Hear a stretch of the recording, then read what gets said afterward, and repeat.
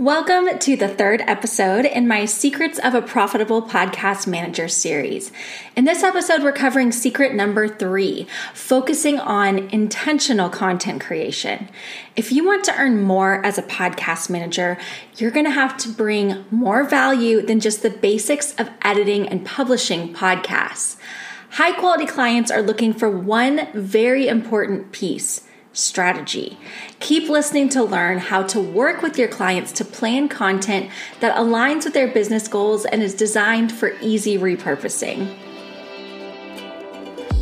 Hi, I'm Sharon Nissen, a coach for podcast managers and the founder of Podcast Magic, a course and certification program for smart, creative folks who want to become expert podcast managers. I'm determined to set a new standard for freelance podcast managers by sharing a fresh approach to podcasting that puts you in the driver's seat of your business. On the Not Your Basic Podcast Manager podcast, you'll get short and sweet episodes to help you learn new skills and strategies for producing, marketing, and managing podcasts for clients. Whether you're just getting started on your work from home journey as a freelancer or you're a virtual assistant ready to niche to podcast management, you're in the right place. After 5 years of managing podcasts, hosting my own podcast, and coaching podcast managers, I kind of know my stuff. And let's talk about you. You, my friend, are anything but basic. So why settle for being just another basic podcast manager? Grab a cup of coffee, something to take notes with, and let's dive in to this episode of Not Your Basic Podcast Manager. Hello. Welcome to today's episode. Since October 2021, my Podcast Magic course and certification program has enrolled over 70 students. And the feedback I continue to hear from them as they go through the course is, wow, I didn't realize how much strategy could be brought into podcasting. Having the realization that you can do so much more for your clients than just completing basic tasks is incredibly empowering, and it also leads to a much more profitable business. When we're thinking about which clients are willing to pay a higher rate for service providers, usually that client is wanting someone who really understands strategy and can help impact the bottom line of their business. Let's get into how to help your clients maximize their impact with their podcast. So step 1 is to determine your client's goals for their podcast. A lot of times podcast managers assume that a client's biggest goal for their podcast is to reach as many listeners as possible. We're thinking downloads here. In reality, there are many reasons that someone could start a podcast. Let's explore some of these. So one goal could be building know-like trust with an audience. As we know, podcasts are one of the most intimate and powerful forms of content because you're actually in people's ear. And most people subscribe and listen to the same podcasts week after week. For a coach or course creator that wants to build authority and get their audience to like and trust them, there really isn't a better way to do that than a podcast. Another goal could be connecting with others in their industry. Some podcasters see podcasting as an elevated form of networking. It can be a really effective way to have in-depth connection time with leaders in their industry. A podcast can be a great opportunity for a host to bring on well-known guests that they can meet and associate themselves with. It can help build clout and open the door for more opportunities. Another podcasting goal is generating income. Some clients are more interested in directly monetizing their podcasts. Maybe they have some big ticket affiliate partnerships that they could promote on their podcasts, or maybe they want to sell ads. A podcast can be a great way to generate that kind of income. Another goal is systemized content creation. This is the category that a lot of my former clients fell into. They were tired of the hamster wheel of creating daily content for social media or their blog. It felt too random and messy, and they saw the potential of using podcasting as a systemized way of creating content that would be easy for them to repurpose. It became the foundation of their marketing strategy and made it so much easier for them to create content for other platforms. Now, like we were talking about in secret number 1, finding your podcasting special sauce, you can start to figure out how your unique special sauce aligns with different potential podcasting goals. And then you find clients that have those goals. There's lots of layers to this and lots of options. The key takeaway here is that when you're working with your clients, you need to have a real understanding of why they are creating their podcast. That way, rather than just pushing out content, you can help them to strategically create content that aligns with their goals.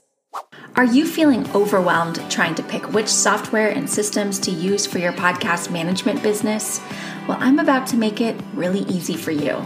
I've rounded up my tried and true tools for producing, managing, and marketing podcasts for clients and put them in one pretty little toolkit. Learn what I use to edit, equalize, and create beautiful marketing assets. You can find the Podcast Manager's Toolkit and tons of other free resources at SharonNissen.com/shop. That's SharonNissen.com/shop. So step 2 in this process is to support your clients in planning content that aligns with their goals. This is the part of the process that gets my Podcast Magic students super inspired, and it's also what made me a huge asset to my former podcasting clients. It's vital to zoom out with your clients and understand the bigger picture of their business so that we can help them plan podcast content that is aligned with their overall business goals. Inside Podcast Magic, I teach my students how to lead a quarterly strategy session with their clients to determine what products, offers, and launches they are promoting so they can choose topics and guests that support those promotions. Let me give you a little example. When I was prepping for the launch of Podcast Magic, I created a strategic plan for the Support Squad podcast that aligned with the launch.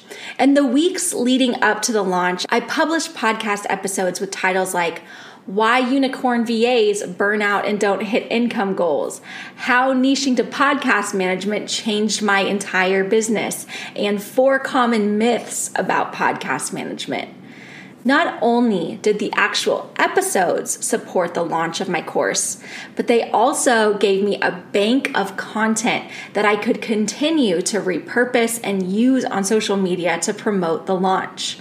Bringing in this type of strategy will help your clients see the value in podcasting and in you on a much deeper level.